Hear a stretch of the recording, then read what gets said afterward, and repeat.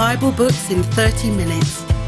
Through the Bible, book by book, with author, pastor and Bible teacher Mike Beaumont, who's talking to David Taverner. We've been looking at the various letters in the New Testament from Paul, from James, and now First Peter. So a letter from Peter. This is Peter, the disciple, the apostle, the fisherman. Absolutely. That's the guy who was one of the original 12 disciples of Jesus. That mixture of incredible faith and incredible stupidity and weakness at times. And Jesus took this guy and shaped him and discipled him. And when once filled with the Holy Spirit on the day of Pentecost, he becomes one of the leading figures in the early church. We find him occurring very much in the first few chapters of Acts, and then he disappears from that story as the focus moves to Paul. But we know that he ended up in Rome as quite a significant figure there. So he was a working man, he was a fisherman and all that. So has he written this letter? Yes, he has. Although some scholars have struggled with the thought that he wrote it because it's in such jolly good Greek. I mean, it really is very refined Greek. And so many have said, well, how on earth could a fisherman like Peter write Greek? Yes, he almost certainly spoke Greek because he would have needed to as a sort of fisherman businessman. But how on earth could he have written this?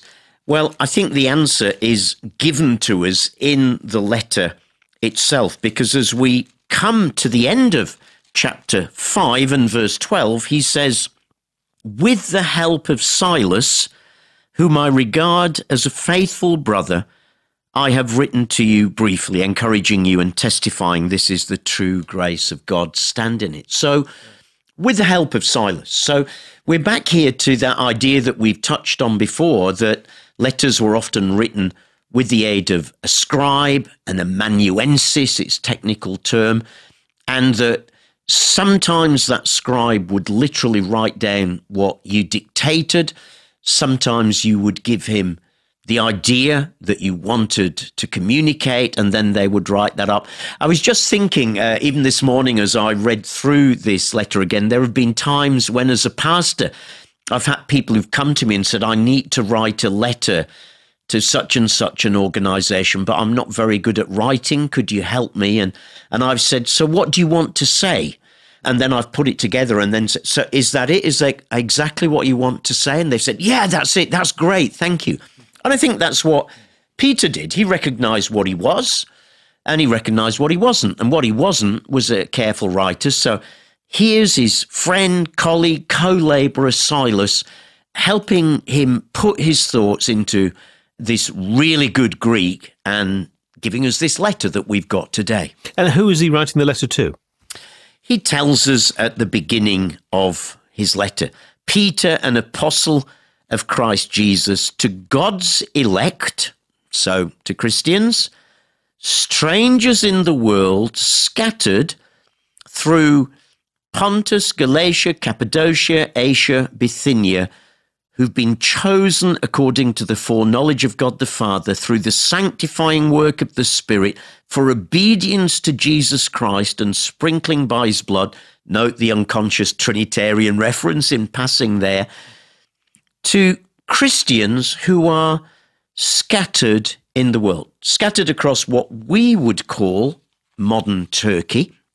And it looks like these are Christians who have probably moved from Judea, so probably Jewish Christians by background, who have moved away into other parts of the Roman Empire in the hope of escaping from pressure and persecution from their local Jewish believers, but finding they've jumped from the frying pan into the fire, as we put it in the previous episode, and are finding that they are now facing opposition there, but this time not so much from fellow Jews, but increasingly from the Roman state. So he talks about them being strangers in the world. They're scattered, they're dispersed, they're aliens, not in the sense of aliens from outer space.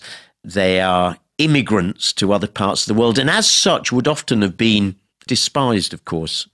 And their faith was not recognised by the state, you're saying?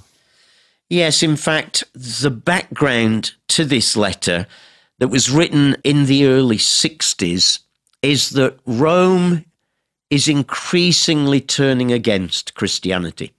I mean, initially, certainly at the time of Jesus, the whole Christian thing was just seen as a sort of subsect of Judaism. And Judaism had been accepted by Rome as what they called a religio licta, an authorized state-approved religion. A bit like in some countries of the world today where faiths have to be authorized, approved by the state to be able to operate. And Judaism had been an approved religion. That, frankly, the Romans thought it weird, but they thought, these Jews are pretty harmless. They just do their weird stuff, and as long as they're good citizens, which they were, we don't mind. But as it became increasingly clear that Judaism was rejecting Christianity, not seeing it as a Jewish sect at all, actually as quite a different religion, Rome increasingly became more suspicious of it. It didn't have that sort of religio licta approval anymore, and so increasingly becomes suspicious. And by the 60s, and particularly by the time of the Emperor Nero, who ruled from 54 to 68 AD, as we're getting into the early 60s, Rome is getting increasingly suspicious, increasingly opposed to the Christians. And within just a few years of this letter, will let that suspicion and opposition become outright persecution. There was a thing that many listeners will have heard of called the Great Fire of Rome that happened in July 64 AD, when a fire started in Rome and it spread rapidly. The whole thing burnt for 6 days. They managed to put it out, but then it came back again and burnt for another 3 days. And 2/3 of the whole of the city of Rome was completely destroyed.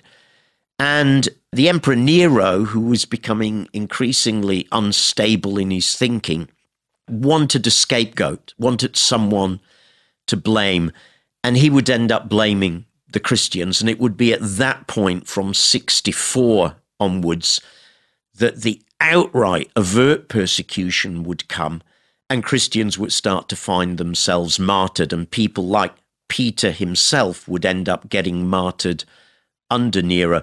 But this letter's a little earlier than that. It's 2, 3, 4 years before that outright persecution that was really kicked off by the fire of Rome that Nero falsely attributed to the Christians. So in the light of what's happening for Christians, is Peter encouraging the believers to be sort of subversive in terms of the state? Here's the amazing thing. He does the very opposite. What he actually encourages throughout the whole of this letter is he encourages them to be good citizens. He's really saying, I want you to live out your Christian faith with your eyes fixed on Jesus and remembering who he is and what he's done for you and his sacrifice for you and what he's building you into, his own people and a holy temple.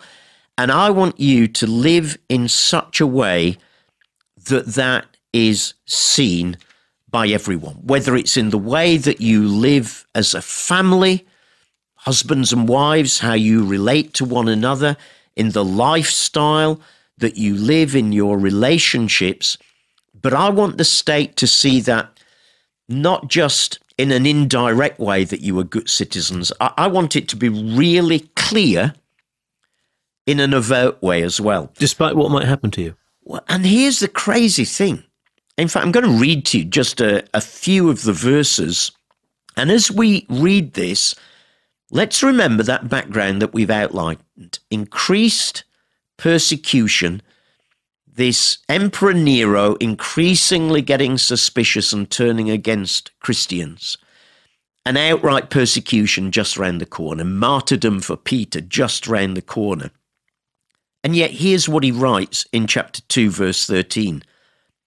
Submit yourselves for the Lord's sake to every authority instituted among men, whether to the king, the emperor as the supreme authority, or to governors who are sent by him to punish those who do wrong and to commend those who do right. For it's God's will that by doing good, you should silence the ignorant talk of foolish men.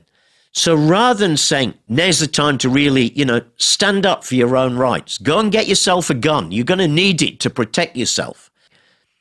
Here he's saying, I want you to submit to Rome. Why? Because it's been instituted by God. It may not be good, it may not be perfect, but in the overall scheme and plan of things, God has put this authority in place for now, and I want you to submit to it, because even bad government is better than no government, than anarchy and what follows. And note how he does it. They're to submit themselves, not for Nero's sake. Nero, of course, very soon would be proclaiming himself to be a god. But it's not for Nero's sake. It's not for your sake. It's actually for the Lord's sake. This is the right thing to do. If you truly believe that Jesus is seated on the throne at the right hand of God and he has all things under his control, even when it looks like he doesn't, then for the Lord's sake, it's right that you submit to these authorities. And I think what he's saying to them is, let them see they have nothing to fear from you. That's incredibly challenging in the situation in which they found themselves. Particularly when there's surely a fine line between submitting and conforming. Yes, very much so. And I think both sides are covered in the New Testament, though not in this letter. But the line it seems to take is, I want you to submit to the authorities, but if the point comes where you are called to do something that you know God says you cannot do, then that's the point where you have to draw the line. So there's an example in Acts chapter 3 where Peter and James are going to the temple and they pray for a guy who is sick and he gets healed, and the religious authorities don't like what they're doing, and they're told, they said, we've commanded you to stop doing this. And they say, look, sorry, but we have to obey God who's commanded us to go out with the gospel and preach the good news and heal the sick rather than human authorities. So there will be a point when a line has to be drawn, when the authorities might call upon you to do something that is the very opposite of what God says. And at that point, the New Testament's very clear. We have to draw a line and say, I'm sorry, I can't do that. But I find this ever so challenging because, in the West, we're a bunch of moaners, really, about politics and leaders, aren't we? And our first response to anything, particularly if it's not our party who's in power at the moment, is to moan, to groan, to post on social media, to complain. And what an attitude here of saying, well, could you dare to believe that in the sovereign purposes of God, God's put these people in position for now? And could you dare to actually go along with it and support it and encourage it? Doesn't mean that you can't vote the other way next time. In a democracy, you're free to do that. But I think this is a really challenging passage. And Paul, he says exactly the same as Paul in Romans. Paul teaches exactly this same line. So that's a challenge to us today, and I think how we respond to our leaders. But in practical terms, how does Peter, writing to these Christians, try and help them to understand how to live in the world they were in? Well, the interesting thing is he doesn't start by saying, so here's how I want you to live. He actually does what Paul generally does in his letters. He starts with some good theology. I think two things stand out at the beginning of his letters. You've got to understand who Jesus is and what he's done for you, and who we are in him.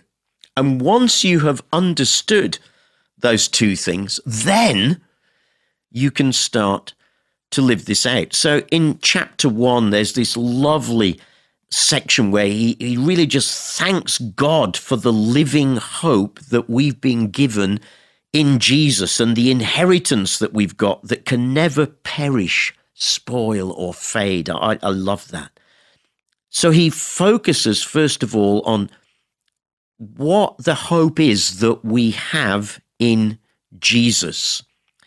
And he's going to go on out of that living hope that we get through new birth to talk about who we are, who we become when we acknowledge what Jesus has done for us. And in chapter 2, he talks about Jesus as the living stone, he describes him, that was rejected by men but chosen by God. And he's a sort of living stone that's become the foundation stone, the cornerstone in a building. And you've been taken as individual bricks and are being built into him and around him and are being built into a holy temple for God. That's who you are. So this is giving them perspective, really. I think that's a great way to put it, David. Perspective that, okay, you may be being opposed, you may be being despised out in the world, but I want you to know who God sees who you are. Because of your faith in Jesus and because of what God has done to us, you are a temple, a holy temple that God has built and a temple that God is living in. And then he goes on to this sort of fantastic passage where he draws out of that. He says, but you are a chosen people, a royal priesthood, a holy nation, a people belonging to God, that you may declare the praises of him who called you out of darkness into his wonderful light. Once you were not a people, but now you are the people of God. Once you had not received mercy, but now you have received mercy. So not only are you living stones built into this spiritual house, you're a holy priesthood, you're a royal nation, you're the chosen ones of God. All imagery there, by the way, that was used of Israel in the Old Testament. Here is God reforming Israel around its Messiah, and Israel now of both believing Jew and believing Gentile. So I think how you summed it up is a great way. He starts by giving them perspective. And do you know, that's still so relevant for us today. When we are facing particular issues, it's really easy for us to sort of think, right, what do I need to do? And I'm a bit of an activist. I like to go out and fix things. But Peter's saying, look, how are we going to deal with this pressure and this persecution that is definitely coming? We're going to start by getting some perspective. We're going to start by getting some perspective on Jesus, on who he is and what he did. He has this fantastic thing about Jesus in chapter 3 where it sums up the gospel, really. He says, Christ died for sins once for all, the righteous for the unrighteous, to bring you to God. That's one of my favorite verses for sharing the gospel. What the essence of the gospel is, that Christ died for sins. It was once for all. It was the righteous for the unrighteous, and he did it to bring us to God. So get perspective on him. Remember who he is and what he's done. Get perspective on who you are. A spiritual temple, a chosen people, a royal priesthood, a holy nation, a people belonging to God. And you can almost feel this swelling. You can feel it building up. And I think he means his readers to sort of feel their hearts swelling, not with pride, but with, yes, that's us, isn't it? And it's when you know who Jesus is and who you are in Jesus that then you can go on to what the rest of his letter is, which is about how should we live in the light of that. I assume he's going on to say, when the rubber hits the road, this is what makes a difference. Yeah, and it's going to start with that challenging thing that we were just talking about, submitting to rulers. He's going to go on to talk about how slaves should submit to their masters. Now, remember, at times of unrest, slave revolts were one of the most regular occurrences that happened in the Roman Empire. So that would be really important culture. I don't want Christianity mixing up with becoming some revolution. Not in that sense, at least, he wants them to know. He calls them to constantly follow the humble example of Christ. He talks in chapter 3 to wives and husbands about how they should relate to one another. In chapter 4, he talks about the importance of living in a right way for God, abandoning the old way of life that their pagan friends around them had done. He says, you've spent enough time in the past doing what pagans choose to do, living in debauchery, lust, drunkenness, orgies, carousing, and detestable idolatry, and they're now thinking it's strange you don't plunge with them into the same flood of dissipation, and they heap abuse on you. Isn't that interesting? Still happens today. When friends say, yeah, come out and get drunk with us like you used to do. What are you doing all this? Why do you only just have one little drink these days? Come on! And exactly the same things were happening there. So he's encouraging them to stand firm in the Christian witness that they are making. He'll talk at the end of chapter 4 about suffering and tell them not to be surprised at the suffering that's coming, but actually just to see that as joy in participating in what Jesus himself went through. And then in chapter 5, he'll have a practical word for the elders in the church to shepherd God's flock. I love that, a reminder of how Jesus had commissioned him at the end of John chapter 20 and into 21, where he is recommissioned to look after Jesus's flock. Now Peter in turn commends the other elders to do the very same thing. And an encouragement to be humble like Christ, to be self-controlled and alert. And a reminder at the end of chapter 5 that your enemy does prowl around like a roaring lion, looking for someone to devour. So resist him, stand firm in the faith, because you know your brothers throughout the world are undergoing the same kind of suffering as you. You're not on your own in this. Other brothers and sisters are experiencing it too. So a very practical application of the who we are and how we should live, therefore.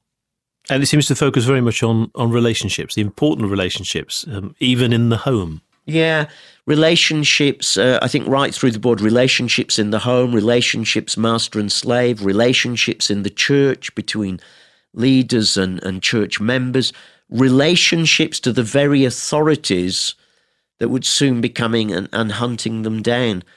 Why? Because what's the Christian life? It's all about relationship. It is all about relationship with Jesus, not following a bunch of religious rules. Our faith is relational from start to finish. And so, in a sense, you're right, David, this is a very, very relational letter and a call to let our relationship with Jesus be outworked in very practical ways in our relationship with others.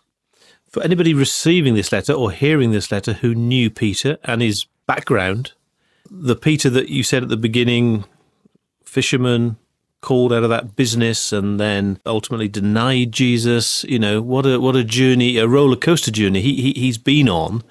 How do you think they will have received, his wisdom, his advice? That's a good question. I mean, you're right. He had been on an incredible journey. And the thing is, it was a journey with, not without cost for him. He'd had to give up a good little successful business. He'd had to leave family and friends behind. So Peter knew the cost. He could see the cost that was coming. And by the time he writes to Peter, that cost will be very, very close indeed, as he will have to give up his life himself. So I think they would probably, and obviously these are Christians who would have known him well. I think probably what they would do is take encouragement from the journey that he had been on. You know, it's good to see the Christian life as a journey. You know, the minute we put our faith and trust in Jesus, not everything changes overnight. It didn't for Peter. He still did dumb things and said dumb things, as we read of in the gospel, as well as exercising incredible faith, like stepping out of the boat to walk on water. And our relationship with Jesus is a journey. It's a walk in which sometimes we get things wrong and sometimes we get it right, and we face different things at different times. But I think what they would take is, this is a guy who's writing to us who has been on this journey. And he's not Mr. Perfect plaster cast saint. He's made his mistakes. You know, even after Pentecost, he still makes mistakes. We find Paul in his letter to the Galatians writing about how Peter was a bit two-faced at one point and had happily eaten with Gentiles until some Judaizers came along, and then he suddenly withdrew and said, oh, no, I can't do this. So even there, he'd not got it always perfect.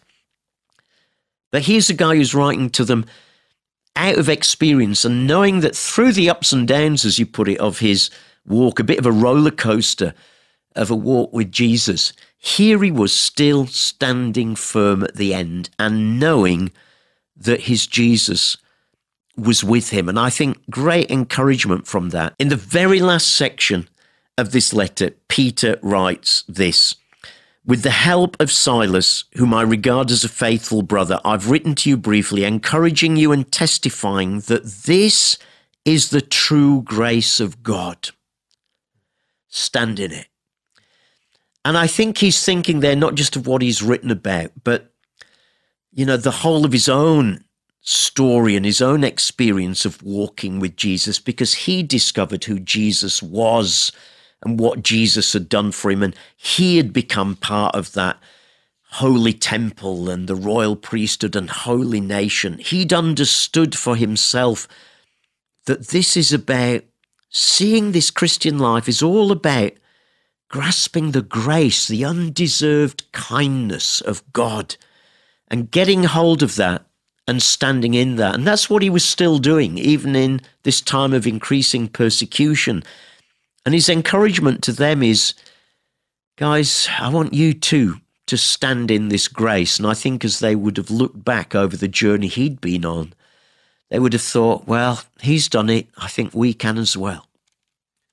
So he wrote it to them. He didn't really write it for us, but what can we learn from it? I think what we can learn is all of us will face trials and challenges at times in our life. And sometimes that might be very overt from opponents of our faith, as it still is in many parts of the world for Christians today. Sometimes the challenges will be more localized because of our work or our family or our business or stuff going on in our own personal life or health.